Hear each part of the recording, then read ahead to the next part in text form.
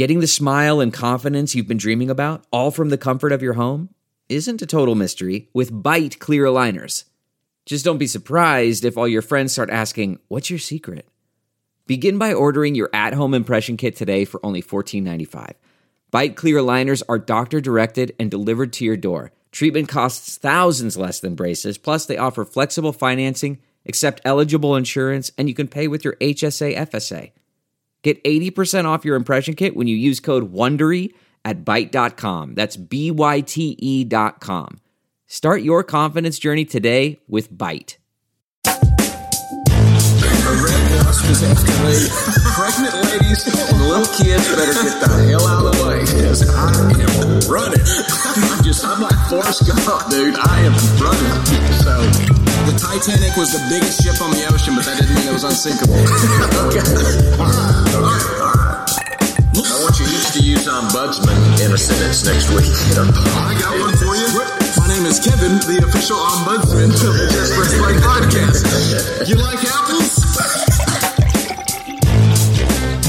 All right, welcome back into another edition of the Just Press Play podcast. We have the full crew together. We are not a man down. We have Pops, LJ, Uncle Tony.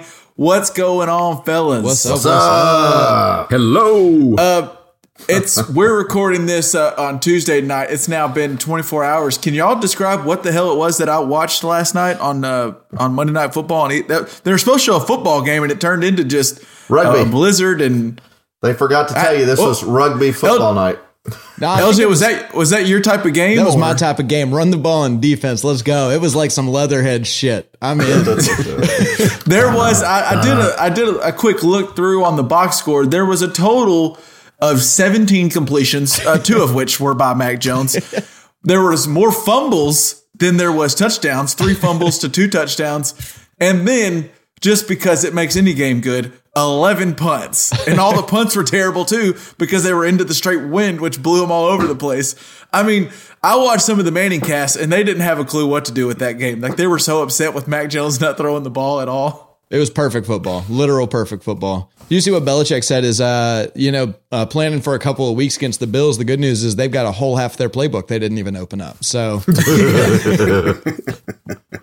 do you think did Mac Jones? Do you think did he want to throw the ball more, or he was totally fine with that playbook? Because the one completion they did have in the first quarter, it was barely a completion because I think the wind about took it before Johnny Smith could catch it.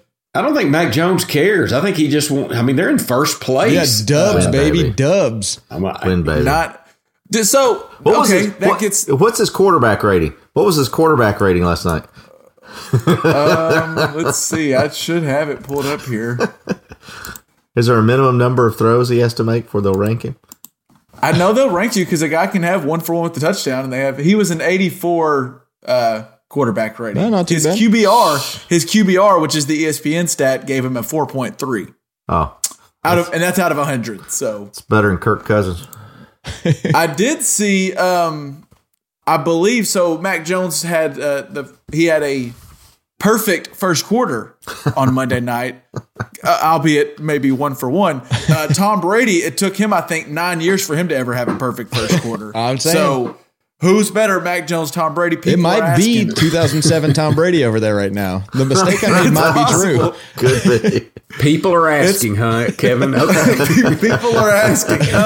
So here's the question, though. And maybe I'll start with LJ just because I know he's. I was about to say closet Bills fan. You're just a Bills. You're a Broncos fan, but you're an open. He's open about it now. Yeah. He's out of the closet. What did we learn more about the now 9-4, still leading the AFC solely at the top of the AFC playoff picture? Did we learn more about those Patriots? Or did we learn about the Bills? What did you get from that game? Or did we learn anything? The Patriots are who I thought they were. The Bills are who I thought they were. They are who we thought they were. I mean, this was a game where you needed to be able to run the football, and one of these teams doesn't know how to run the football and hasn't all year. So that's exactly what this game was, and we're living in it. My biggest takeaway, I still don't know about the Patriots. Like I give them credit. They're winning the games and they're 9-4, but like we laid it out last week. Yeah, you're like, no, the Rams will get it back, but the Patriots, I don't know. I don't know. So we laid out last week all their wins against these hurt teams and decent, whatever. And then last night, the Bills were the more talented team. They just couldn't play in that shit show of the weather that they had. The main takeaway I had, though, were the Bills not getting home field advantage this year, which is out of the cards now, is actually probably an advantage for them because the Bills aren't built to play Buffalo they football. Don't want to play in Buffalo. They can't handle Buffalo in January. That's why they looked so pissed off last night, because they were clearly, I think, on offense. I mean, you look at Diggs and Emmanuel Sanders and Beasley and Gabe Davis even playing good, Dawson Knox, but they can't get the ball to him when gale force winds are blowing out there, knocking Adam Schefter off his chair in the pregame. I mean, you can't play in that type of game. And the Bills have two issues to me. They can't stop the run and they can't run. And that's a bad combination for a playoff team. Yeah. Because wasn't it the Colts a couple weeks ago when Jonathan Taylor had like his MVP game against the Bills when he had 5 touchdowns or something? Yeah. The blueprint's out on how to beat the Bills in that. And then all they have to do now is they go to Tampa Bay where they have to play Tom Brady. And if they lose that game, the AFC playoff picture is a mess, and we'll get into it. But if the Bills lose that, I think they might be on the outside looking in for the playoff picture, and that's something I would not have guessed 12 weeks ago. Yeah, me neither. Yeah, that was an interesting game in a couple of ways. I think the Patriots were prepared for it. The Bills were not. I think they just said, we're just going to go with it. But the two things that told me, and we talked about it last week, is New England for real, because of the streak they were on was against some significantly lower value teams. But the Bills are still a pretty high value team, and they've got a better than average defense, although it's not the defense we thought it was going to be elite. Well, they lost that corner too. Yeah. Tre'Davious White may be their best defensive player. Yeah, absolutely. Which didn't matter last night because they weren't throwing the ball. But the New England Patriots defense is very good. They scheme well. It's the first defense, and I was watching a little bit last night at the end in the third and fourth quarters. They're running almost, and this may be the new model in the NFL, they're like a 4 or 5 safety type defense. And so here's Belichick coming up with some kind of new scheme. The guy that made the last play of the game last night was in deep coverage, and he was a strong safety. And so it's a very interesting nickel package type of defense, but they play it all the time, and they play it with these safeties in those linebacker roles, and they're doing very well with it. Watch out. Watch out. I think but you guys hit it right. And we've said all along, you got to be able to run the football. Yeah. And the Bills obviously can't do that right now.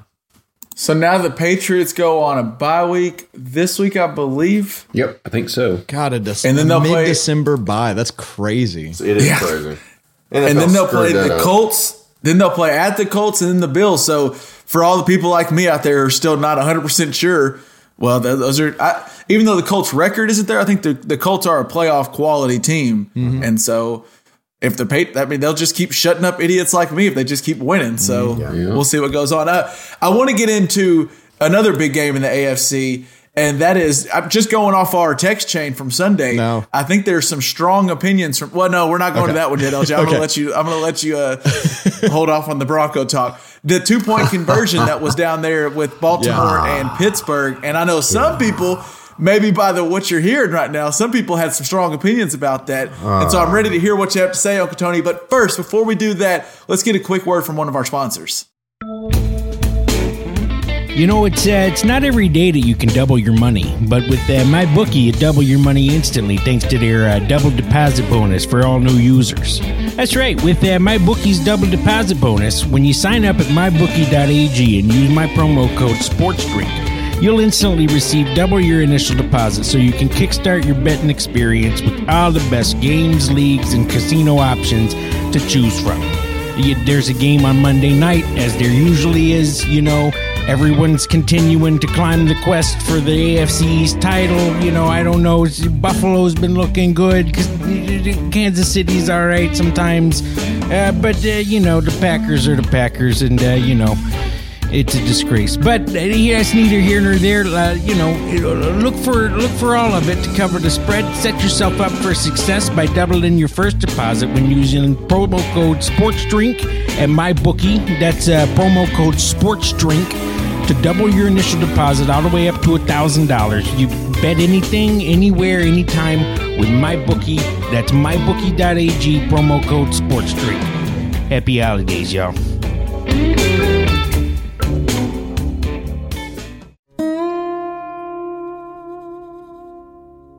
Seems like it was about 15, 20 years ago or so. I moved out here to Wyoming. Start my career as a rodeo clown. Winter nights sure are cold. Luckily, I've got my lady here and my dog to keep me warm. Horses outside, neighing in the distance. But I'm still thankful this time of year that I have a community somewhere out yonder where we can all reconvene together after all of the turkey and the heated discussions at the dinner table. Talk about what really matters. Our favorite sports teams.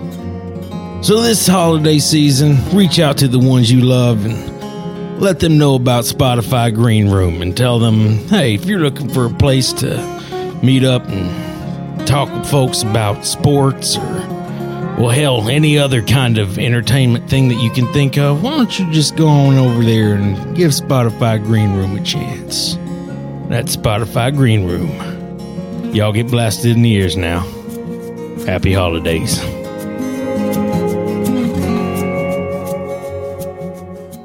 As you well know by now, the Ravens went for 2 when they were down 19-20 against the Steelers. And, of course, they did not get it. They ended up losing the game. Uncle Tony, what was your text from us made it seem clear that you did not agree with Mr. Harbaugh's decision. Why? Lay it out. What was your issue with it? 3 reasons. 1, you've got the best field goal kicker and probably the history of the NFL in Justin Tucker. And so you've got a 99.9% chance of making that extra point. You still got a 50% chance of winning the coin toss. And again, you've just gone down the field. You've turned the momentum. You've just gone down the field in a minute and a half against the Steelers. I don't get that you want that. And if you don't, I get it. But Pittsburgh hadn't scored a touchdown, in a while. You get them to a field goal, you still got the best field goal kicker in the league. Why would you not make that extra point so you have that advantage? So that too. Again, the Steelers, you had the momentum. Why ruin that by I get it. Okay, we got the momentum. Let's get 2. It's a great play, but you saw what happened. The odds were worse against making that play than it were against kicking that field goal. And third, I had Lamar Jackson starting in my fantasy football league, and I needed that overtime. Be one of them. I needed that overtime play because we needed those extra yards. As it turns out, we didn't. But that's another story. But I needed him to play for another 5-8 minutes and get I'm shocked that as good of a coach as John Harbaugh is, that he didn't take that at least into consideration.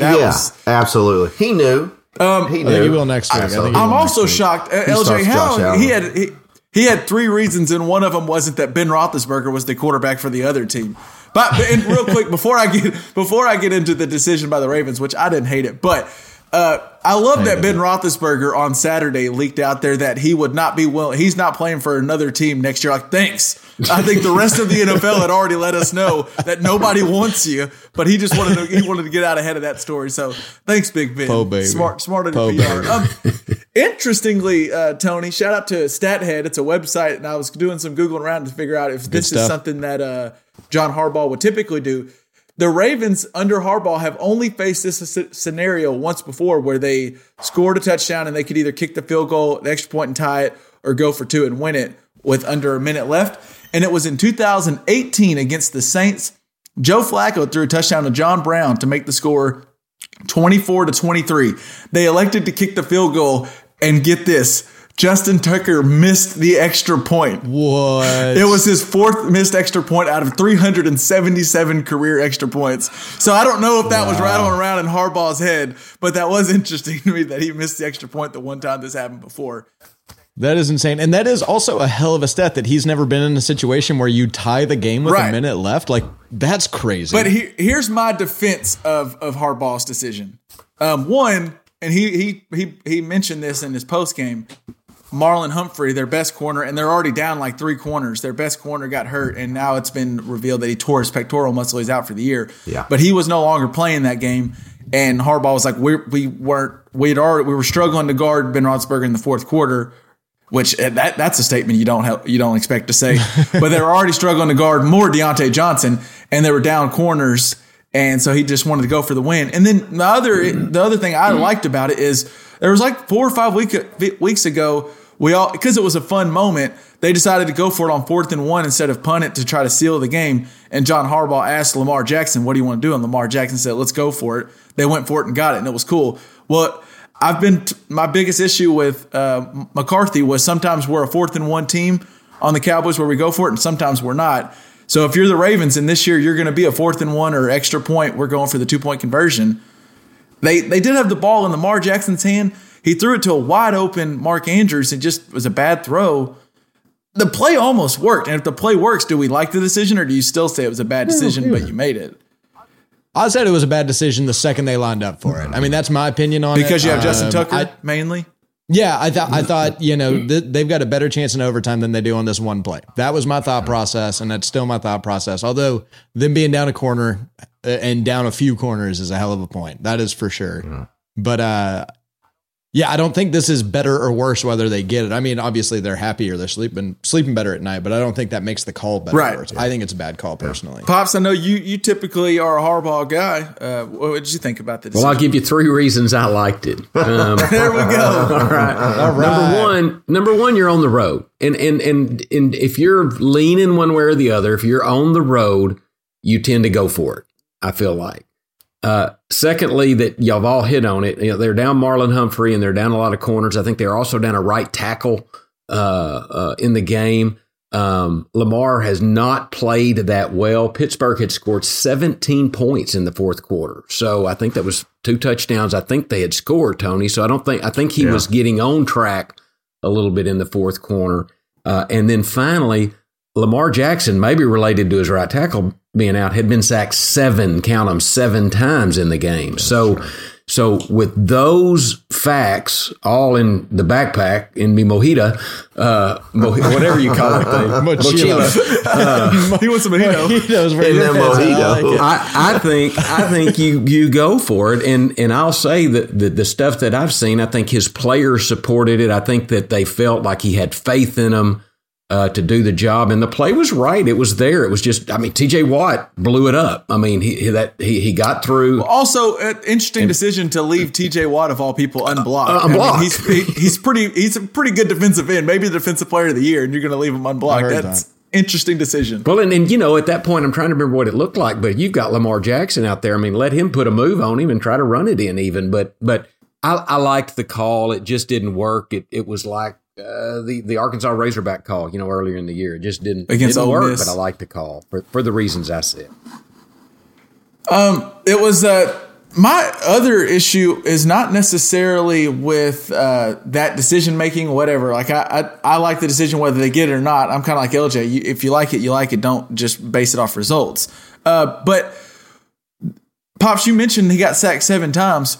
We've learned, I think it was 4 or 5 weeks ago, the Miami Dolphins on Thursday Night Football against the Ravens decided we're just going to zero blitz them to death, and they never came up with an answer. It's one thing in one game not to come up with an answer, but now for like the past 4 weeks, every team has done that same thing. We're like, we're just not going to cover anybody. We're just going to go one-on-one on the outside and blitz the hell out of y'all, and they don't make any adjustments. All they do is do the whole play where Lamar Jackson runs around in the backfield and chucks it deep and just tries to go for a touchdown. And sometimes it does work because Lamar Jackson can pull a rabbit out of a hat, but there's got to be some adjustments to make, right? I mean, what is the offensive coordinator doing there?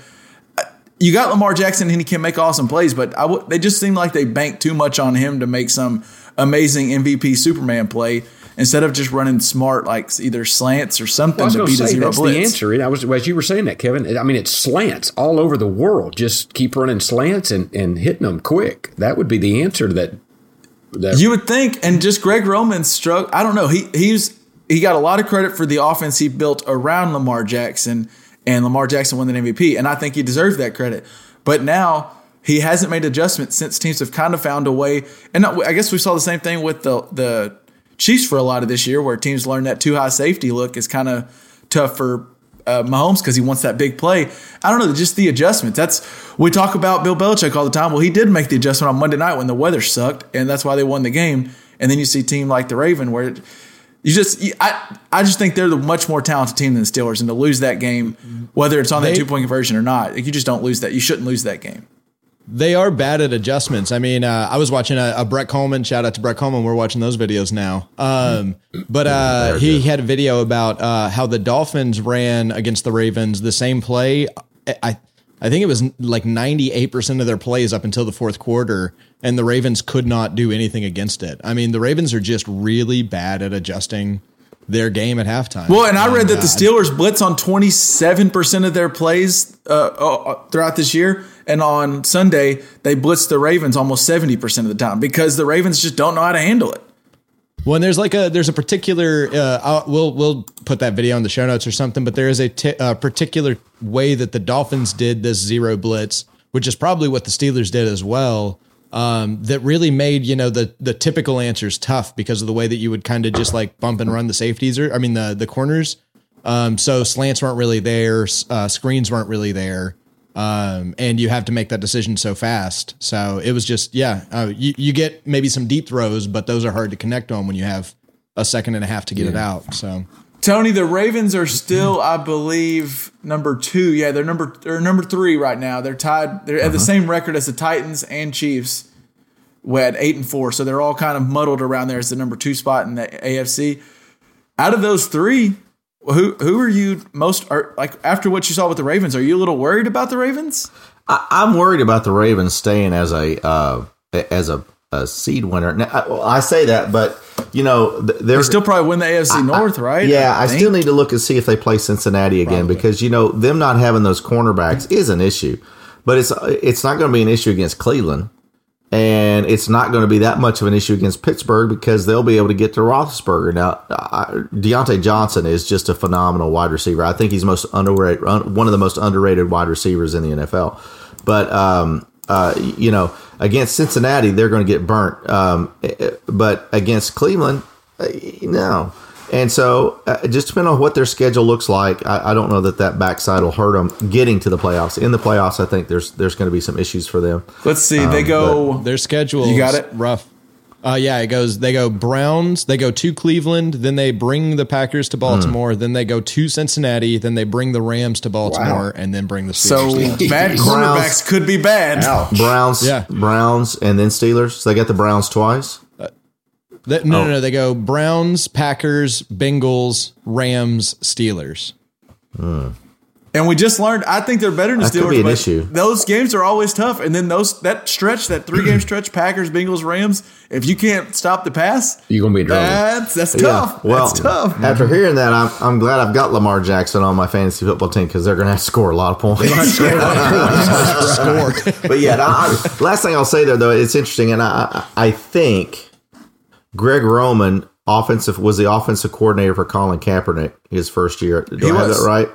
And so Colin, they kind of figured out the same thing there. That offense really went around. Colin Kaepernick at the time was just athletically better than anybody else they could line up against him, and they ran the offense out of that. And so you got to kind of wonder maybe now, the Ravens have lost more people on offense than maybe any other team in the NFL or overall. Yeah. All three their starting running backs were not.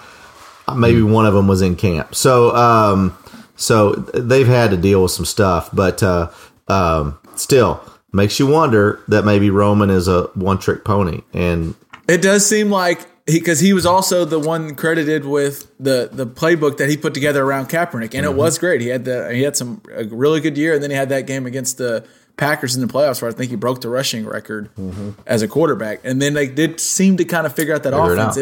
It seems like he has a hard time adjusting. We'll see. Maybe he does adjust. I don't think they need a crazy adjustment. They just need to. They really, as LJ pointed out, they just need to stop that. There's one defensive play people are running on them over and over and over and over and over again.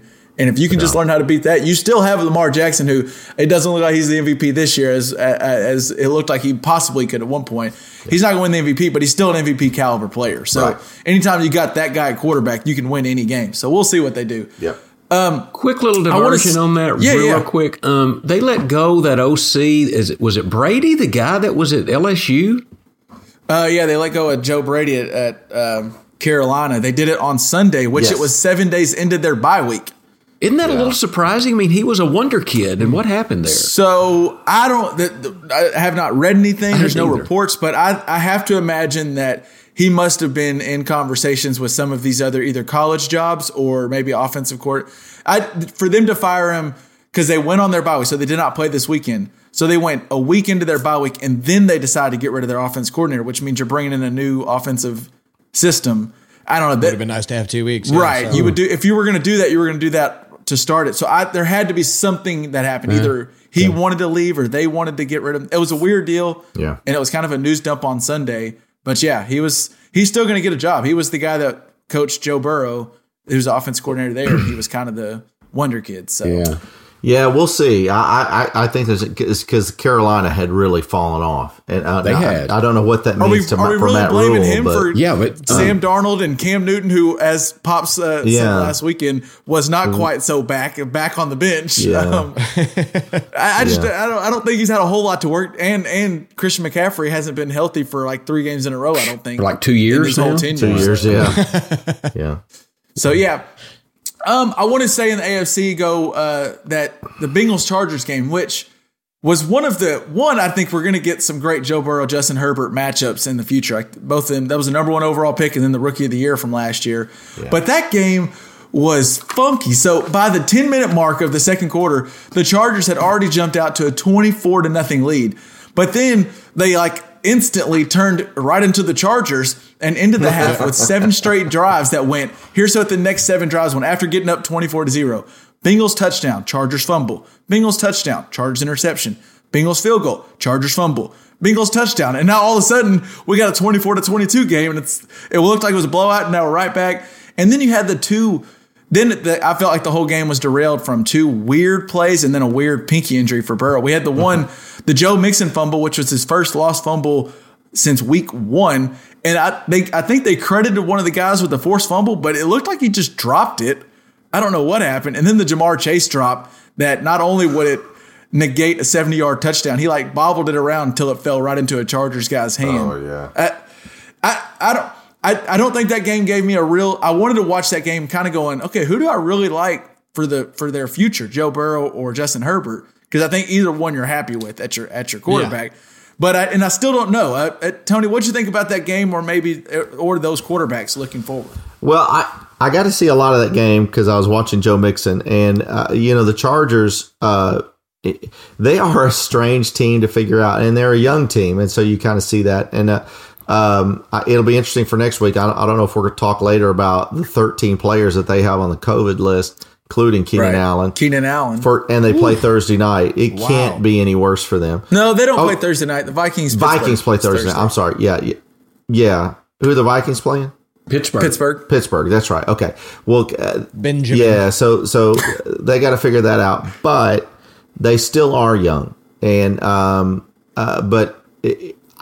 from those, it was a fun game to watch because just like you said, it was fun. They do have a lot of talent.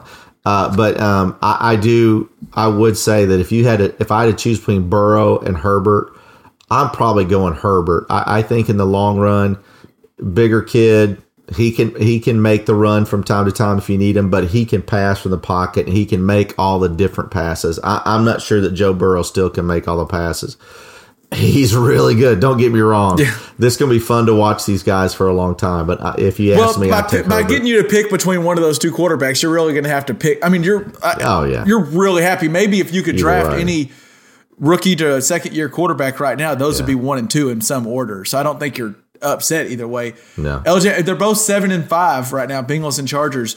Do either of these teams have a chance at really doing something in the AFC, or are they both just exciting teams that'll probably lose first or second round? I mean, I do think both of these teams could mess up anybody. Me too. I mean, I really think they could mess up anybody. I don't know that they could win a Super Bowl, but I think either one of these teams could get a huge upset week 1, maybe even week 2 of the playoffs. I wouldn't be surprised by that at all. They both have great. Joe Mixon is quickly becoming, and I know last week he wasn't great, but in general, Joe Mixon's becoming maybe my third favorite running back in the league. Mm-hmm. And then Jamar Chase is a stud. And then T. Higgins is finally kind of really breaking back out. They still have Boyd, so that offense is there. The defense for the Bengals really, I know they gave up. It was hard to read that game. The Chargers scored 24 and then couldn't score at all, and then scored another like 17 in a row in the third quarter. So that was a weird game. This is just another reason why I think the AFC playoff picture is so interesting, because from 2 to, I think 10, 2 to 12, they're all like within 2 games of each other. And that 1 seed is going to be important, because I think there's not that big of a difference between the Patriots at 1 seed and the Bills right now at the 7 seed. And so you can lose, anybody can lose in the first round of the playoffs in the AFC. Yeah. And if you get, we just saw Herbert can have bad games. We've seen plenty of them, but he can also go for 40 any given day. And I think the Bengals too can go for 40. So I wouldn't want to play him in the first round. Pops, if you had to choose Herbert, Burrow, do you have one? Yeah, I think I kind of looked at their stats a little bit. Looks like their completion percentage is pretty much the same. Cincinnati has a little bit more rushing yards, but the rushing per average, which the quarterback has something to do with that, with play action passes and just being able to pass loosens up. And then Herbert's got 27 touchdowns to 11 interceptions versus 23 touchdowns to 14 interceptions for Burrow. I think I'm probably aligned a little with what Tony said. I mean, I think Herbert's a bigger, stronger kid. His stats are the same or even slightly better than Burrow, and Burrow may have better offensive. I mean, it's hard to say. Eckler's great, although he seems like he's disappeared just a little lately. Eckler, Burrow's really good. Mike Williams, there's some talent. Yeah, there is. I just think, I would take Herbert. I think Herbert just has his size and strength are probably what makes the difference to me over Burrow. But it's slight. I'd be happy with either one. And then we did see Burrow. I don't know if y'all saw the close up. His pinky was just ballooning up like he got stung by a wasp. Like it's like Pop's getting stung by a wasp or something. How big his pinky was getting, he was still making some throws though late in the game, even with his pinky swollen as hell. Man, if I was on the football field, dude, and the red wasp got after me, I'd run like a little girl out. I mean, y'all would whatever. Women and children, man. Be like Billy White Shoes Johnson out there. He'd be ducking everywhere. I am moving, dude. Moving, man. All right. Last thing I wanted to. Go ahead, Tony. What were you going to say? I was going to say both.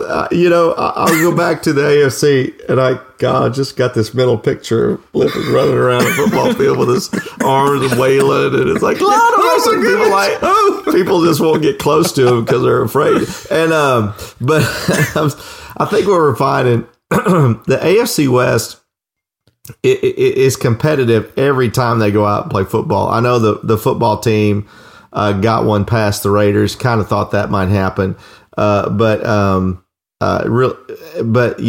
Chargers beat the Bengals. I think the AFC North, anybody they play, you can pretty much, especially in the playoffs, you can favor the other side. I just don't think those teams are as strong. Whether it's in either of the 4 of them, Cleveland, Cincinnati, Baltimore, or Pittsburgh. And even though I do have some early money on Pittsburgh somehow making their way to the Super Bowl, but doesn't look real good right now. That's going to be rough. I wish Roethlisberger would have announced. I don't know. Could Roethlisberger do it's like his last dance? Maybe he's filming it. I think he is filming a documentary right now. So I sure wish he had said that week 1. I'd have felt a whole lot better about it. But when you announce it in week 12, it's like, shit, I'm just tired, man. I'm done. Week 1, you're like, you're planning it. Right now, it's like, I'm not going back out there. So, but anyway, but I still think anybody that plays the, that AFC West, AFC North matchup, you can pretty much count on the West taking care of that. Pops, I'm not going to go into my full Kevin's power rankings for this week, but if I was to just power rank the AFC, my number 1 team right now to make it to the Super Bowl out of the AFC is the team that beat up on the Denver Broncos on Sunday night. I think the Chiefs, that offense will figure out eventually, and all of a sudden, is the defense stingy in Kansas City? Defense is carrying the Kansas City Chiefs. I mean, they really are. Isn't that crazy? The defense does look good for Kansas City. The defense looks tough, and I just have to think that offense will get. I think Mahomes will figure it out and they'll get going at some point. I mean, I think they played a Denver. We've talked about it before the game, this Sunday game. Denver's defense has always been pretty. Although Mahomes, I think now is 6-0 against Denver. They do always play. Always play tight. The defense does always make them struggle a little bit. LJ, I don't know if you saw. We got our point proven about, obviously, Teddy Bridgewater caught a lot of flack a few weeks back when he threw a pick and just did not try to go for the tackle. Well, on Sunday night, he threw a pick to Dan Sorensen, which, first of all, that's bad enough throwing a pick to Dan Sorensen. But he threw a pick to him and then went to go tackle him, and he dove behind him, and really, it was a weak tackle, but he did try. And all it did was he tripped, and then he ended up getting in front of Tim Patrick and tripping Tim Patrick, who was going to be the actual Bronco that might be able to tackle him. So it just proved our points. And it might look bad on the film, but quarterbacks don't go for the tackle. It's just not smart. You're not the man for the job. You're just not. I've seen the Broncos are, I think, Tony, I think you might have claimed they could be the playoffs. I don't think they make the playoffs, but they're a damn good team. I think they're going to be the team missing, but they'd probably knock a team like I'd be interested to see their schedule because I could easily see them late in the year knocking a team off that's trying to get into the playoffs from the Broncos. What did you think, Tony? Yeah, let's be clear about this. Until Dan, the man, Sorensen, takes that pick 6 to the house, the Broncos. The game was. The Broncos were in the game. Sure, it was in question. Well, that was a 4th and 2 with I think like 10 minutes left. Yeah, if the Broncos drive and score there, I think it's a 1-possession game. And I texted LJ, and I shouldn't have done that because I had money on the game, and I'm like, who this Vic Fangio guy? What an idiot! I mean. It's okay to go for the 4th down once. It's not like you're playing against the 2001 St. Louis Rams and they're scoring 100 points a game. Well, it is funny. Everybody still plays the Chiefs like they're the Chiefs. Like, oh God, if we don't score this time, well, shit, they're going to score every other time. No, just if he had kicked field goals every time he had a 4th down inside the 30-yard line. The dude's in the game. He doesn't have to go for it on 4th and 2. It's just he kept forcing himself into that, and he kept having that little open mouth stare at the field, like, that wasn't supposed to happen. I mean, I was like, Vic, man, what's going on? And so I'm now like, yeah, maybe he does need to go. You bring Aaron Rodgers in and Chip Kelly, and let's give it a go. God damn it! That sounds not Chip. I'm not Chip Kelly. Aaron Rodgers and Chip Kelly, not please. Chip Kelly. No, he's going back to Oregon. But it was just I thought that was one of the most poorly called offensive games that I've seen in a while. Denver's doing more on defense with less than almost anybody, but maybe the New England Patriots. They really are doing a great job defensively. And so, again, like I said, there's 22 points scored by the Chiefs, and one of those is a pick 6. That's at Arrowhead. That's a significant defensive showing, and so I just think they really didn't do the job they needed to do offensively, and they had the opportunity to do that. No offense to Prestige Worldwide, who's a longtime listener of the podcast, but go Chiefs, and they've done a great job getting themselves right back to the top of the AFC. But they've still got some offensive things to figure out. If you can't score more than that at home, it's going to be a difficult time come January when the weather gets bad and the other teams are able to run the football against you. I just thought that they've still got some things to figure out, but they're right there with it. but I wouldn't count Denver out because of that defense. I want to move over to the. Well, I got to shoot back and defend Vic Fangio. Oh, yeah.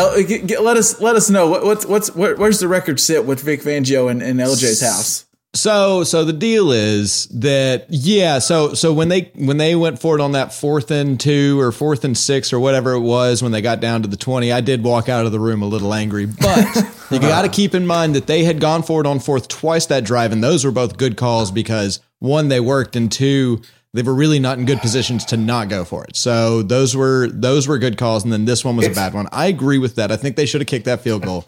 However, they caught some bad breaks in this game. And that's, they caught, I think, 14 points worth of bad breaks in this game because that pick 6 and then that muffed punt because the dude gets his own ass blocked into his teammate, basically. That was bad. 14 points of bad breaks, and this game looks very, very. I want to go on the record, LJ. I didn't leave the game going. I have at points in this season said Vic Fangio should be done. I didn't leave that game going. Vic Fangio was the reason they lost the game. I'll tell you. I felt like I didn't mind. They could have kicked the field goal, but they've been going for it. And I'm just a big. If you like you like the 4th down attempt because they got it or didn't get it. But LJ, you make a point. They were in field goal range for this one, so that's probably they should have kicked that field goal. But I think you hired Vic Fangio to get that defense right, which he's done. And holy shit, if you would have said that they lose Von Miller and their defense gets better and better every week, I would have laughed at you. Dude, that's right. So that's true. I think keep Vic Fangio, figure out the OC. Right. That's well, and if I know Tony's mentioned this multiple times this season, if Aaron Rodgers is the quarterback at Denver next year, I think that offense is figured out. That you're pretty close to figuring out the offense right there. Fix them somehow. And also, can we change special teams? I swear to God, we've got the worst special teams coach in football and have for like half a decade. There's a guy. Sick and tired of the Broncos there's a guy teams. that's tasked with hiring the special team coach. I think it's usually the head coach, whoever that is. Well, I think this guy was a holdover from before Fangio. Well, there's your problem. And I think he's been there for like a half decade. I don't know. And also, I maybe get John Elway out of the decision making. I was going to say, there is somebody. He's a decision maker there. Do you see him? He gets on the foot. They show up there, and Elway's got this big old chaw in his mouth. He got his spit cup. Some guy occupied them big old teeth. Spit cup in there. The last thing I'll say. So here's the thing about Fangio I don't like. So just because you go for it once on 4th down doesn't mean you have to keep going on. I watched Bobby Hubbard go blind on Iron Cross one night 20 straight times, and he never won. He kept saying, well, I'm going to win one of these times. He never won. And that's when but this is different. This is different. This is like Pops was saying about the Ravens, where it was like different. You've got momentum. Go ahead and go for the 2. It's not different. I agree with you. They should have kicked that field goal, but you got momentum. They've gotten 2 4th down conversions in that drive. I'm going blind. It's got to come in this time. Well, it's got to come in this time. On 4th and 2. Well, I didn't get it last time. It's got to go this time. 4th 2. I didn't get it this time. They did get it last time. They did get it last time. No. And the time before. Well, I can tell you that night Tony's talking about was touch and go too for a while. Touch and go. Touch and go. You better get your shoes on, boys. I don't know what he's going to do. So, are we good? I hate that I almost moved on without you at least getting a rebuttal to the Vic Fangio because he really just shit all over Vic Fangio. No, we're good. He can be the defensive coordinator for the next coach. That'll be fine. I just think my last thought on the Broncos, though, is Teddy Bridgewater. I like him, but he kind of reminds me of Heineke at Washington. If you got him as your starting quarterback, you're in the market for a new quarterback. They're not bad, but that's not your guy, I don't think. And so I don't know. I like him, but you're probably right. You're probably right. We talked last week about the NFC, and we mentioned the 4 teams, and then we got to figure out the rest. Well, the 4 teams kind of did what they were supposed to. You had the Rams beat the Jaguars 37-7. Bucks beat the Falcons 30-17. I don't think that's probably closer than really the score indicated. It really was. The Cowboys beat the Saints 27-17. That one was a little closer until Taysom Hill forgot what jerseys they were wearing, and then the Cards took care of business against Chicago. So I think all those teams we probably still feel the same way we did about those 4. That's probably our locks for the NFC playoffs. Or are we a little? No, yeah. Yeah, I think so. I think the Cowboys still worry me that they did that bad against the Saints. I mean, the Saints have like no offensive line, no wide receivers, no running backs. And we're in the game. Quarterback with a broken finger. Before Pollard went for a 64-yard touchdown in the third quarter, that game was very much in question. That's a Saints team that shouldn't be able to score any points. So that does worry me a little bit, but they got the dub. They got the dub, and that's what matters. So, yeah, those are the four. I want to mention, because we need to probably look ahead in next week's schedule, but the NFC team I want to mention, and it's got to be, for some reason I bring this team up too much, and Mom, I'm sorry, if you're listening right now, you might just want to pause it for a second. The Vikings have to be the most frustrating team to watch of the being a fan of the Vikings, and me and Mom have talked about this, and she's like, it's frustrating. Let me tell you, they're frustrating for me because I'm an idiot who put them in a teaser this past week. So all they had to do was beat the Detroit Lions, which every team has done except for one that tied them, and that was Ben Roethlisberger-led team. So we don't even know what happened there. But after falling down 20-6 in the first half to the 0-10-1 Lions, it seemed like water was starting to find its level. It was 2 p.m. Central Time, and Kirk Cousins was battling his way back to a close game that was going to be decided on the last play of the game. They get 3 straight touchdowns, take the lead, and then the winless Lions go on a 14-play, 75-yard drive to score a touchdown as time expired with no timeouts. And I'm not even mad at Kirk Cousins. Mike Zimmer, what the hell are we doing? That last play, which they called a timeout with 1 second left. So Mike Zimmer, a defensive coach, might I bring up, could draw up a play to stop. And I know these are juggernauts on the other side. Jared Goff, Jamal Williams, I guess, was probably running back. Swift's out. Amon St. Brown, Tony's boy. I don't know what we're doing. And we decided, if you go back to watch it, the Minnesota dropped 8 guys back, which seems like a smart decision because they have to throw it. Except they guarded the back of the end zone. Almost, they were guarding almost as if the Lions had to get past the end zone, not to the end zone, past it. And Amon St. Brown catches a wide open touchdown. And afterward, they asked him, Amon Ra St. Brown. I forgot the Ra in his name. Yeah. They asked him about the cushion on the final play, and he, quote, said, "It's actually crazy that I was that open." What are we? The one day I don't have any problem with Kirk Cousins, Mike Zimmer just pisses down his leg at the end of the game. I just don't know. Yeah. Did you see the quote from former coach Mike Tice, former coach of the Vikings? What did he say? He tweeted out, "Really, effing Detroit. Even my sorry ass never lost to Detroit." Wow. He coached for 4 years in Minnesota, and you know what? He beat them 8 times. He's telling the truth. Minnesota has a team where, and now Thielen's out, which I think I read today that it's not as bad as they thought. It's a high ankle sprain, so he's out a couple weeks. But they should never fallen into a 20-6 hole. But then the Lions were terrible and about to give it right back to him, but they were just like, no, hold my beer, watch, I can give this game away better than you can. And Dan Campbell, by God, got him a win, which I'm happy for Dan Campbell. I've kind of been feeling for him because he's looked sadder and sadder each week on the sideline as they find more depressing ways to lose. And I just, Mike Zimmer, I think it's time for you to just ride off into the sunset with his model girlfriend that's like 22 years old, which that's another discussion we need to talk about. Wait, for another day. Mike Zimmer? That's what I meant. Mike Zimmer, yeah. Has a model girlfriend? Yeah, no, you said it right. We're just all lost, I think. Yeah, wait, what? Y'all haven't heard that? Yeah. He's got like a 25-year-old, 26-year-old model girlfriend. Mike Zimmer. And I think things are getting serious. I think they might be engaged now. McKeedon? Mike Zimmer. The Mike Zimmer that you are thinking about. Yes, that Mike Zimmer. Oh, wow. Well, okay. I hope y'all put that picture up on the notes or something, because I got to see this, because Mike Zimmer?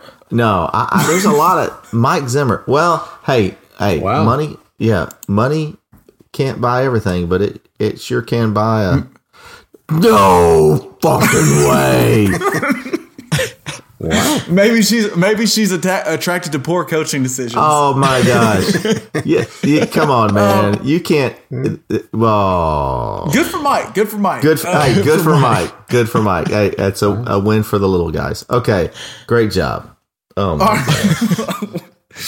God. Was there any other before we look ahead to some of the big matchups next week? Was there any other games that we needed to bring up, maybe in NFC or just in general?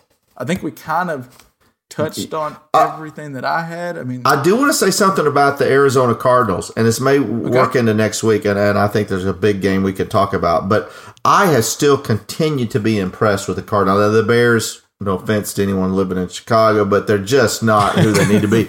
But the Bears are who we thought they were. The Bears are who we thought they were. That's why they keep taking the field against them. It's a dub. Yeah, but the Cardinals, man, they're taking care of business. They are running the football, and they are now, with Murray back, showed they can pass the football. And so that Murray showed what he can do.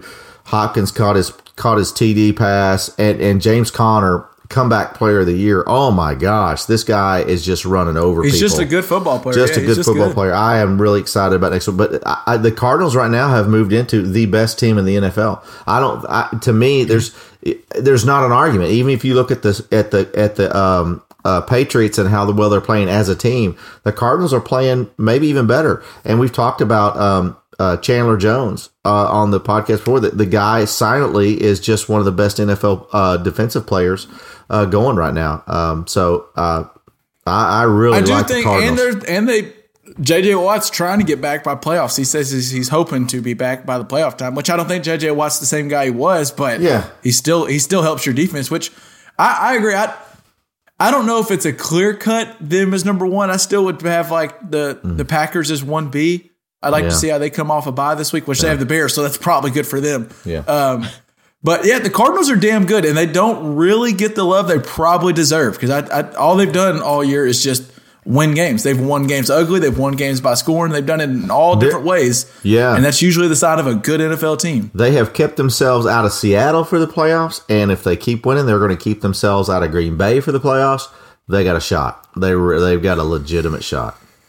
And that does get us right into that. They play the marquee matchup, I think, of this next week. And on Monday night, Cardinals-Rams, that is a big-time game because the Rams really they won last week, but they played the Jaguars. The Rams need this to prove to themselves that they're as good as they want to be.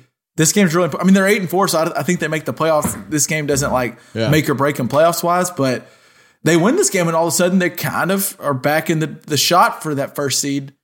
If they can. So I think that's a huge game. Do you lean one way or the other? I think the line right now is Arizona 2.5, so it looks like it's pretty much a pick'em game. Tony, do you have a lean one way or the other? I guess you're probably Cardinals. Oh, yeah, Cardinals. If they're back healthy on offense, and Matt Stafford is in that point of the year where things start to break down, and no offense against Stafford, great quarterback. This system is built for him. Darrell Henderson has got to get healthy.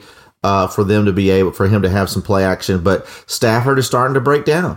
They lost Robert Woods. Van Jefferson's great, but he drops some passes from time to time, and Odell Beckham is still Odell Beckham, and he's just not going to be there when you need him. And so, 2.5 Cardinals at home in the desert. I really like the Cardinals.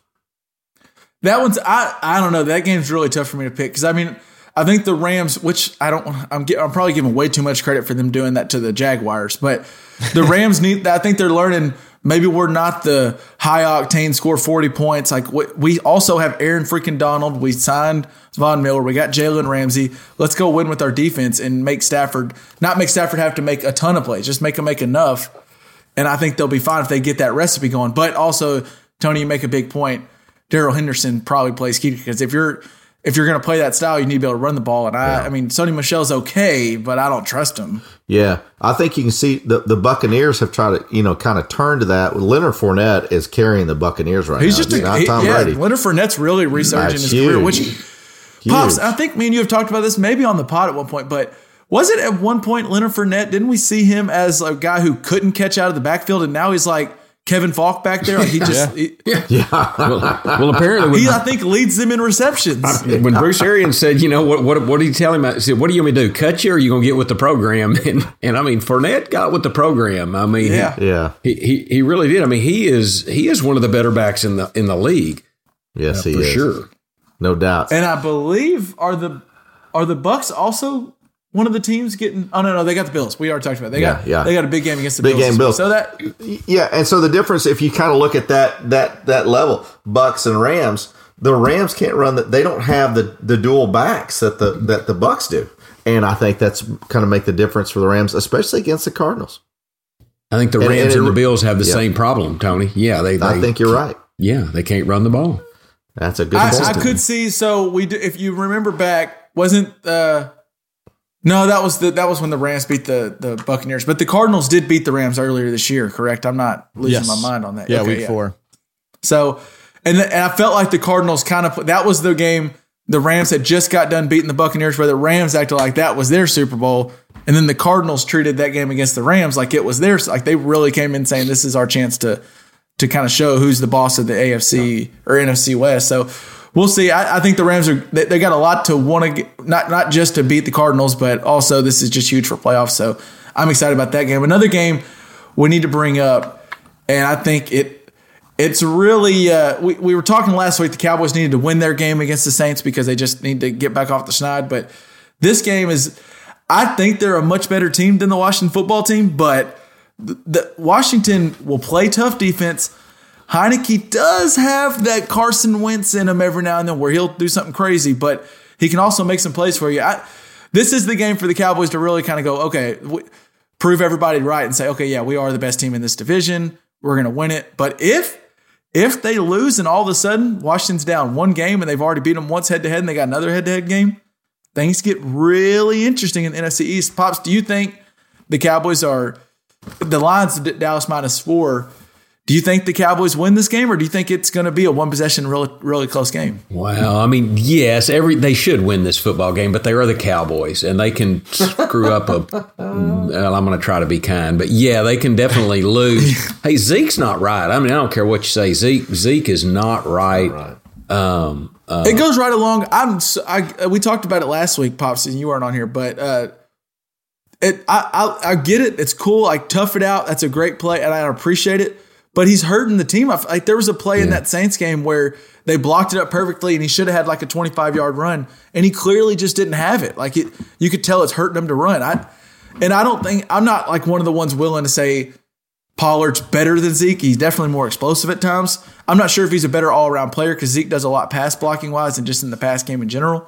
But 100% of Pollard over 70% of Zeke. Yeah, I would tell Zeke, especially on that Thursday night game when you're going to have a long 10-day rest. Yeah. Why would you not rest him and sit out, get well for the stretch run? We plan to be here at the end. Get well. I mean, that's what I'd do. And I know he credits himself as being a real tough back. I think he's only missed one game that wasn't a suspension. Like he's only missed one game just due to injury. So he doesn't miss games. But if you're not right, you're not right. And you got Pollard who seems to every time he gets carries, it does seem to work out pretty well. I don't know.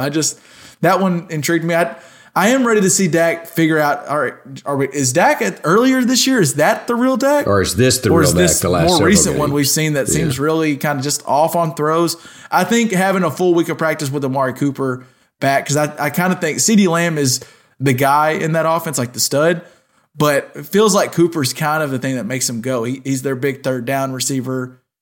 Wasn't it your boy Jared that said, our friend of the pod, said that Amari is the stir the straw that stirs the drink in Dallas? I think he might have said that, yeah. And I think he had a really good point because I think a lot of things play off that. I don't think Amari is the most talented receiver in the league by any stretch, but he is solid. He runs great routes. He's going to be where he's supposed to be, when he's supposed to be there, and he's got good hands. And so everybody else can play off that. So we need Amari Cooper back to make Dallas to be their full potential.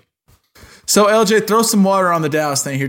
You're the total unbiased opinion. Maybe even like you're so unbiased you're against the Cowboys. Yeah, a little biased actually. What do you think about this game? Do you think Washington really comes in? I personally, and this is probably me just drinking too much Kool-Aid here, and you're going to roll your eyes here, but the Cowboys are way more talented, and I think they go in there and they should and can beat them by 10 plus. Now I don't know if it will happen, but that's where I sit at the game. Where do you sit currently?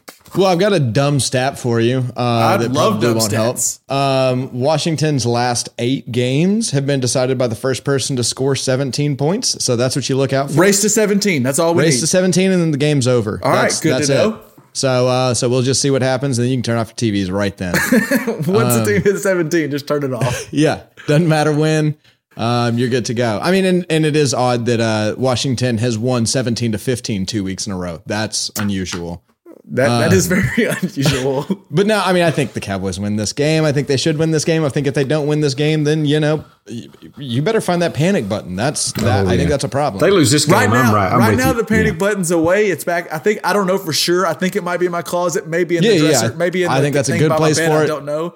But if they lose this game, get on your hands and knees and look, because you better find that bad boy. That game is at noon on Sunday. Around 3:25, I could be locating the panic button.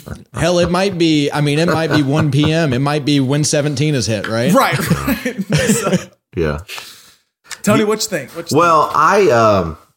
So my memory is not what it used to be, but in the old school Washington-Dallas rivalry games, it seems to me that it was always the visiting team that was pulling off the big win. I think that's pretty accurate.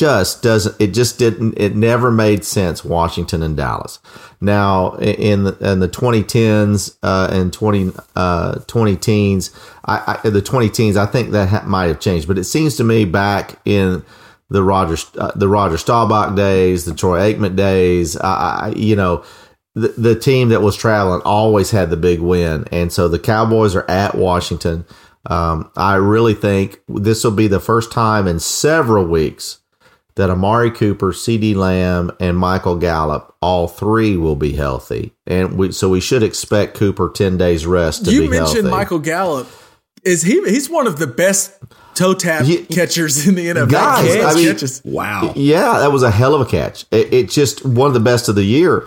And so people have kind of, I was going into the year, I thought that if the three of them are healthy, Dak could be MVP. That's what I really thought, because people don't give Gallup enough credit. I really think he's a very, one of the best third wide receivers in the league. So that Lamb, most talented team in the NFL, may have. No, not team. The wide receiver core, maybe, yeah, absolutely, because it allows CeeDee Lamb to play from the slot aggressively. Mm-hmm. But with those three there, I really think Dallas should have no problem scoring. The Washington defense has gotten better as of late, but still, they still out with Chase Edmonds out. Yeah, Chase Young. Yeah. And but they're still weak in the secondary, and I think that Dak with those three weapons will really take advantage of it. And then if Pollard or Elliott can get loose on the edges, I think that the Cowboys should not have a problem in this game. I don't think Washington can score enough to keep up. I think the over in this game is probably the best bet of the week, but that's just me. And the last thing I'll say about Elliott, he does get 10 days rest. He's probably not going to practice until Thursday or Friday, and so he's going to get a full 7 days, no contact. We'll see if that helps him out. He should have sat out Thursday night, but he didn't, and so but let's see what happens. You mentioned they're going to be fully healthy on the offensive side. They're also DeMarcus Lawrence played last Thursday, and it looks like he provided some help for him. And then Randy Gregory's back this week, so that should help a lot. And then I think I was texting Pops this, and I wanted to get y'all's thoughts. Am I totally insane? I think Micah Parsons I think Rookie of the Year's done. He potentially could be Defensive Player of the Year. Can you name many more players more important to their team that, like TJ Watt, maybe Myles Garrett, maybe? And then I think that's the list right now. His problem is Trayvon Diggs. If Trayvon Diggs sets the interception record. But who's more important to the defense, though? Who's really I know Diggs gets those interceptions. He also gives up a touchdown. Yeah, but if Trayvon Diggs sets the NFL record for interceptions, I mean, he's going to break Dick Night Train Lane's record. Come on, man. If you're going to break Night Train's, anything named Night Train, you're going to break their record. You got to give him the MVP. But in all seriousness, though, he has a case for MVP. It's been fun watching, because it's really I can't think, and obviously I like watching him more just because he has a star on his helmet. But he also, I just haven't seen a guy like him really in a while, that when they put him at edge, he seems like he's like Khalil Mack over at the edge, and then when they put him at middle linebacker, he reminds me of just a really, like Fred Warner at middle. Like, he reminds me of a really good cover in the field. He was the pick that Jaron Hurd had. That was also another good toe drag by him. But that was Michael Parsons out in coverage guarding the running back. Like, Michael Parsons just does a little bit of everything. And maybe with them getting healthy on defense, we can stop changing his position every week and let him just master one position. I would like to see them really come out, and obviously I would like to, but I think this is a week where they can really come out and show the defense is a legit defense with everybody healthy. And let's see if Dak can be Dak. And if that's the case, they shouldn't be. I don't think Washington should have a chance, but we'll see. We'll see what happens. Because as Pop said, the Cowboys of all teams can learn how to screw something up. So yeah. We'll see. Was there any other games? I like that Tony was like, yeah, games between Washington and Dallas have historically been weird. And then I was thinking, yeah, and games between the Eagles and the Cowboys and the Giants and the Cowboys. Yeah. What's the main ingredient there? Yeah. When everywhere you walk smells like shit, check the bottom of your shoe. Yeah. Is McCarthy still going to be on COVID or not? I think he'll be back for this week. Well, we're screwed. I think that about does it NFL wise. Do we have anything else we need to bring up? Was there something else on your list, Pops? Are you good? You asked a good question about the LSU and Alabama receivers. I thought that was a good question. Good question. So the question I threw out on our email chain, I wanted to see what you say, Pops. If you could have the active NFL receivers from Alabama or the active NFL receivers from LSU, who are you choosing? Because there's some names on that list. No, as I'm looking at this list, I'm going to go with my first impression, and I'm going to take, this is so close, but I'm going to take the Alabama receivers by a nose. And the reason I do that is because, Amari Cooper is just as solid as he can be. He's just solid. And then the rest is all upside. Jerry Jeudy, Waddle, and Devontae Smith. I just think the upside of those guys, but on the other side, you've got Justin Jefferson, Jamar Chase, DJ Chark, who had really started out the season really well. I mean, OBJ, who knows? Jarvis Landry. Justin Jefferson could potentially be like a top 5 receiver right now. Absolutely could be. Yeah. So I'd be interested to hear you guys' take on that. I'm picking the Alabama receivers by nose, but it's not Tony, by much. Where do you go? I'm going to tell you, that was a great question, but I am also going to go Alabama. And you didn't mention Calvin Ridley. If you mentioned DJ Chark, Calvin Ridley? And Julio Jones? Julio's out right now. Dude, I don't know how you go against it. And I'll tell you right now, for me, Jalen Waddle is one of the best, maybe the best rookie wide receiver out there. If you look at what he means to that team and the volume of targets and receptions he's getting, Jalen Waddle is the real deal. Devontae Smith is just stuck in an offense right now where the quarterback likes to run more than he likes to throw, and Gardner Minshew, and you don't need to say much more than that. So, but Justin Jefferson and Jamar Chase, if you just those two, if you said the top two from Alabama and LSU, I may say LSU because those two are going to be just phenomenal wide receivers. And imagine, if you will, trying to be a cornerback in the SEC when Waddle and Smith and Jefferson and Chase are all in the league. How the hell did any team in the SEC even survive? Well, and poor Alabama, they had to replace those guys with now Mechie, which Mechie got hurt on this. If you watch the SEC championship, they still have studs on the outside. Those guys are still balling. Well, while you're on that, Alabama, Bryce Young is the Heisman winner, isn't he? I mean, that kid. Absolutely. No doubt. I think he locked it in on Sunday. That guy is amazing. I think he's kind of on the small side, but wow, is he balling out. I think he plays Sundays for sure. I think with the way he played on Saturday and the way Stroud played against Michigan the other 2 weeks ago, I think he pretty much kind of locked it in as Heisman winner. Yeah, I think he's a Heisman winner. I don't know that he's a Sunday starter. I think he plays, but I don't know that he's a I think he trends somewhere between Baker Mayfield and Johnny Manziel. Wow. Tony, you mentioned it, so I have it pulled up. Jalen Waddle is tied for second in the NFL in receptions as a rookie. Cooper Kupp has 100, and then Waddle and Tyreek Hill both have 80. Jalen Waddle, Tyreek Hill, and Keenan Allen all have 86. So Jalen Waddle is really good as a rookie. But then if you just go to yards, then Justin Jefferson is number 2 in yards, and Jamar Chase is number 5 in yards. There's a great argument either way. I think I want to lean at LSU just because I think with Chase and Jefferson, you have two like legit ones for the next 10 years. Yeah. But that's also saying, LJ, I'm not trying to disparage the Broncos here, but I think Jerry Jeudy, if he had a better quarterback, I'd still think he has talent to be like stud level receiver. His routes are that good. He's that fast. And every now and then they'll throw a jump ball up to him and he'll go and catch it. I think the Broncos are a quarterback away from having a really high octane offense. I don't disagree. Receivers. No, I don't disagree. And I'm taking Alabama partially because of the rose colored glasses that I'm wearing looking at Jerry Jeudy. But I think that, and it was mentioned earlier, I think the depth at Alabama of the number of just like solid receivers, hard to beat. Yeah. While I'm looking at it, I pulled, and since we're talking about Alabama, I saw this stat from the 2015 Alabama coaching staff. I'm just going to list them all off to you and then tell you what their job is right now and their salary. Their offensive coordinator was Lane Kiffin. He's now the head coach at Ole Miss, getting paid $7.2 million. Their defensive coordinator at the time, Kirby Smart, now the head coach at Georgia, getting paid $7.1 million. Their wide receiver coach, Bill Napier, who just got the head coaching job at Florida from Louisiana, he's getting paid $7.4 million. Their offensive line coach, Mario Cristobal, he's now the head coach at Miami. He left Oregon to go to Miami, getting paid $8 million a year.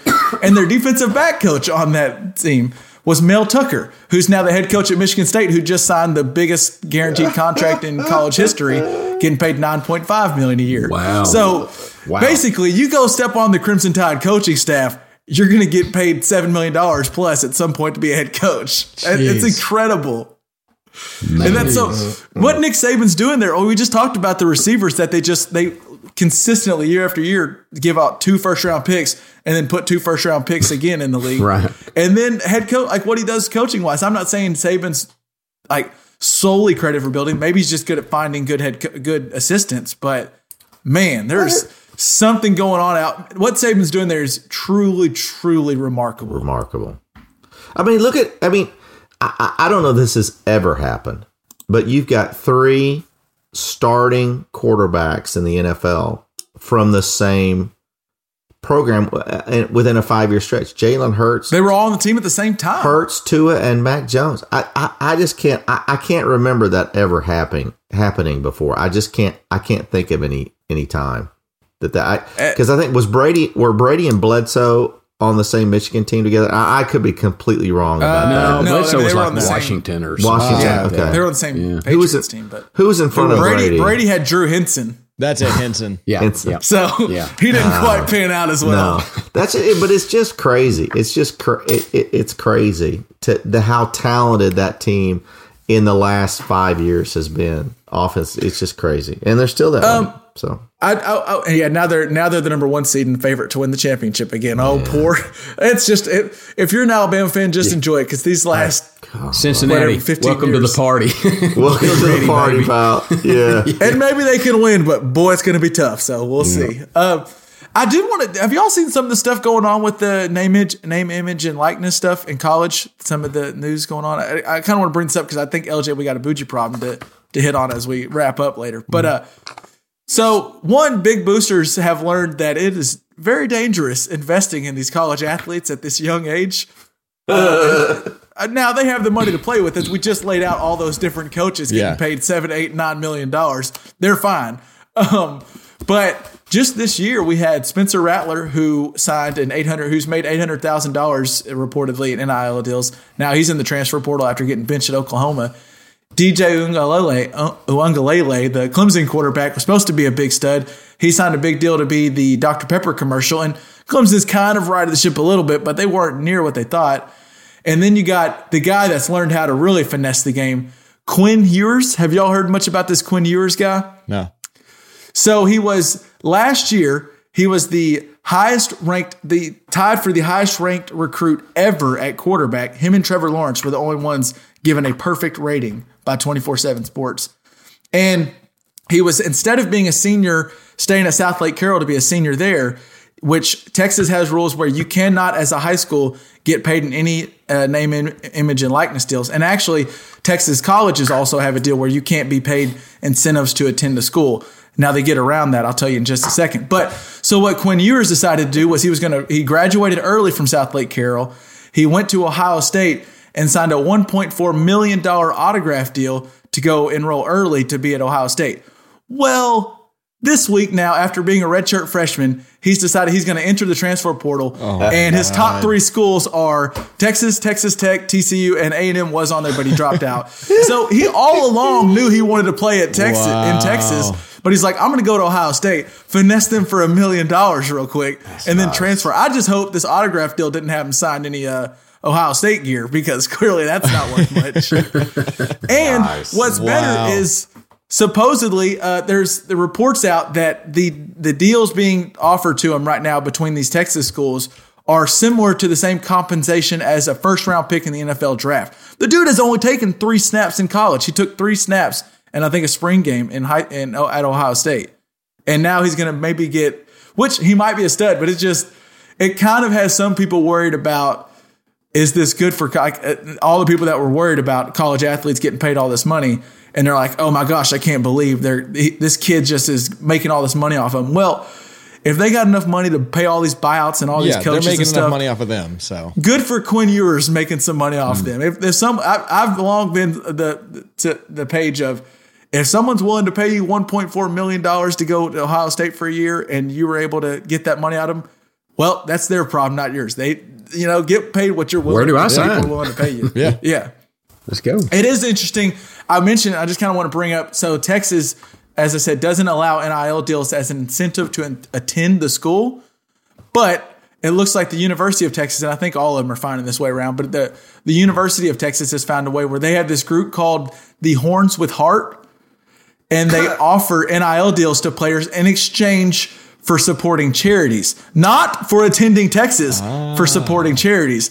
And the Horns with Heart they have one that's called the Pancake Foundation, and it pays literally any scholarship offensive lineman $50,000 instantly. As soon as you get to Texas, you're paid $50,000. So they're finding their way. And I think things like the Horns with Heart is pretty much what's doing this Quinn Ewers deal, where by the time you're listening to this, he's probably going to be committed to the University of Texas for a huge deal. And it's just interesting how they're finding all these ways around.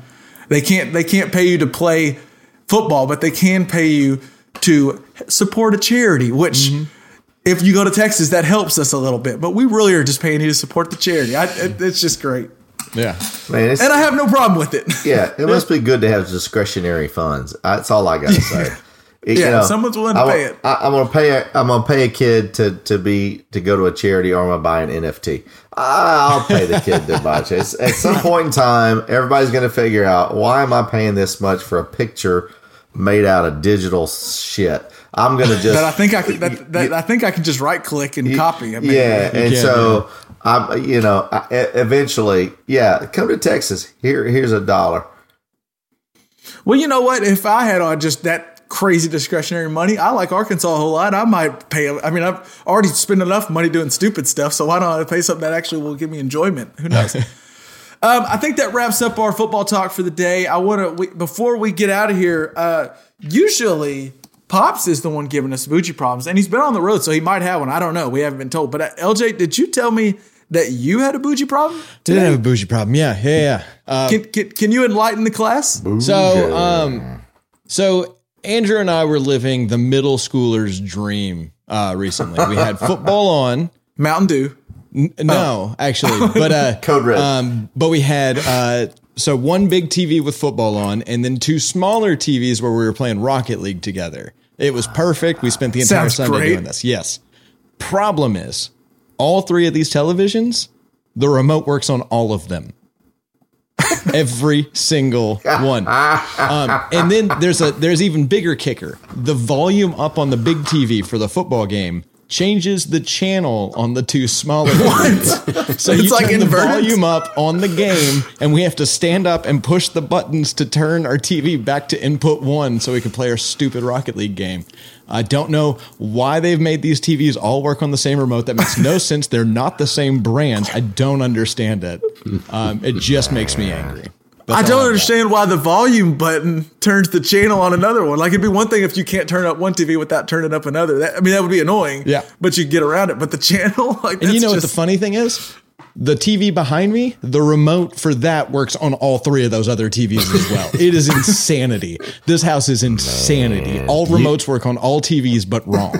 Well, at least you don't have to worry about when you lose your remote. You'll avoid that. Yes, you do, because problem. you don't know how to change the channel. You just know how to turn the volume up, or vice versa. It's so. Man. I sure hope y'all are wearing those aluminum foil hats while y'all play those games, because obviously there's some kind of radiation hanging around in that house. So you better put that aluminum foil. We wear those in everywhere. Head, don't worry. Don't worry. Pops, did you have anything from the road to share, either a bougie problem or just tales from the road? Well, I will share this.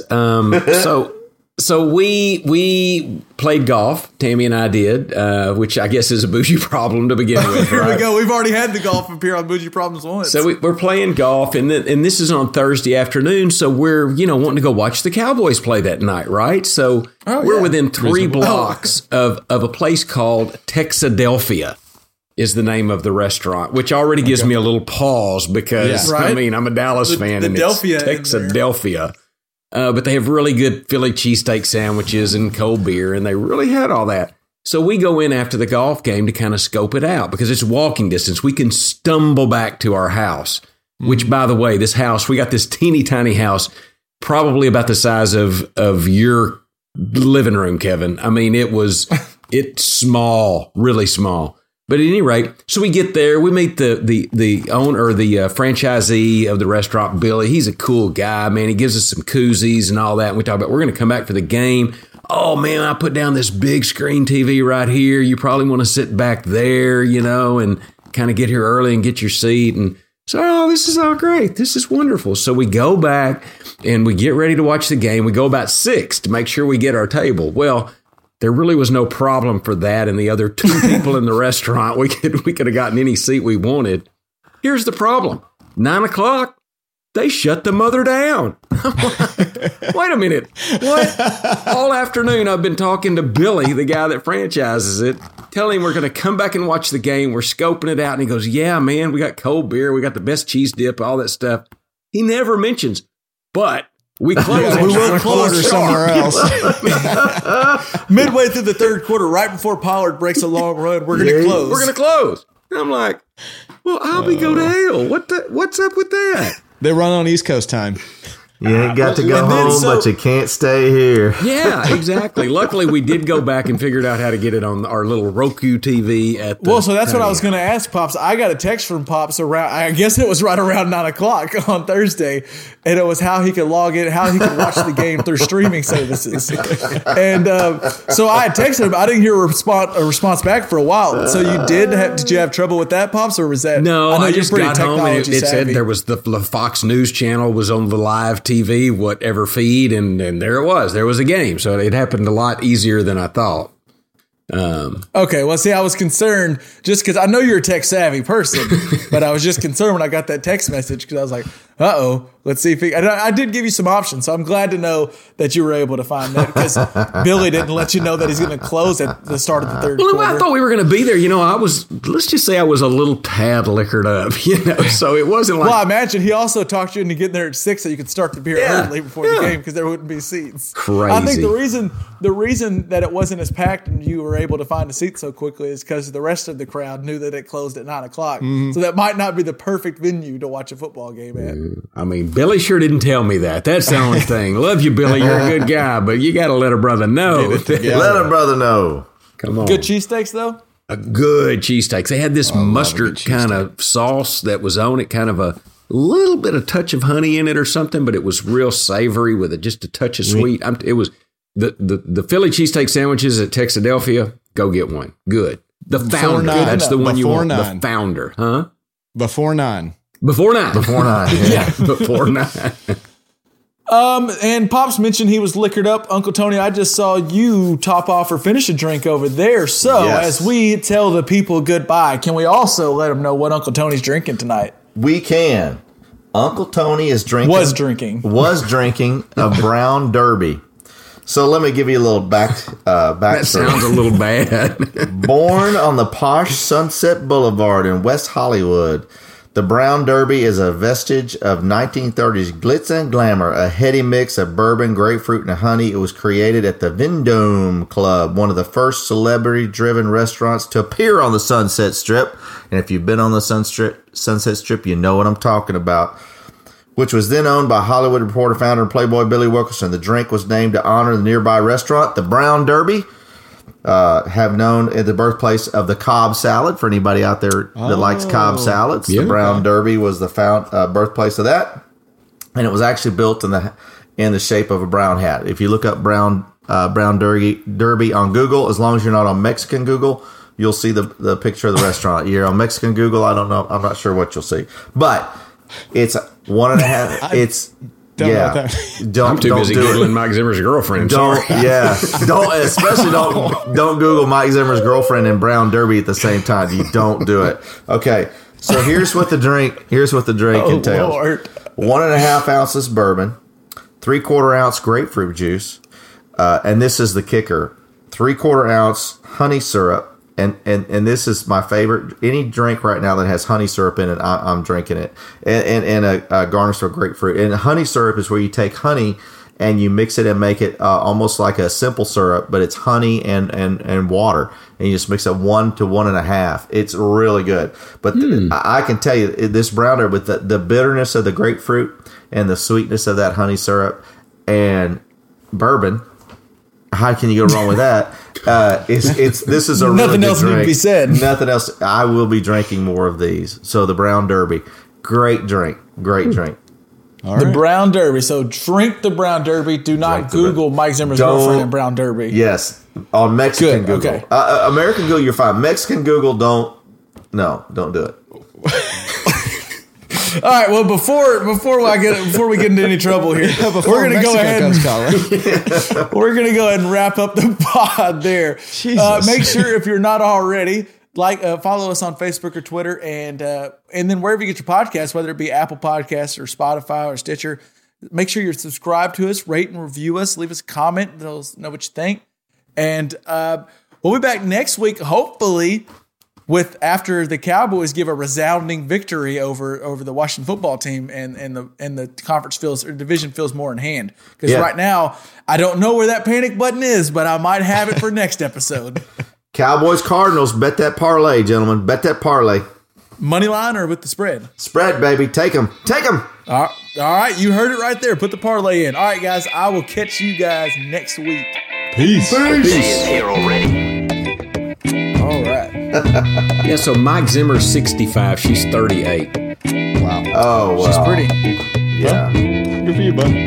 That picture was 38? That picture was not 38. That's a young 38, huh, Tom? Well, I just know that he's going to have a lot 38 more in Mexican years. tours because I think he's going to be out of work. But he can retire. That's he could live the life of a retired millionaire. What a deal. Well, if he doesn't retire, he might. Either way, I think he's going to have the free time, either retirement or fire, one of the two. Yeah, one of the two. He keeps calling defense like that with 1 second left against the Lions. And I think he freaking Mike Zimmer. I love it. Line up on the back of the end zone. pre-men. They did it on the other side too. Like you think it was just bad on this side. They could have thrown on the right side too. It was wide open that side too. The only person they covered was T.J. Hawkinson, and they triple covered him. Everybody else was wide open. It's like they're not going to throw it.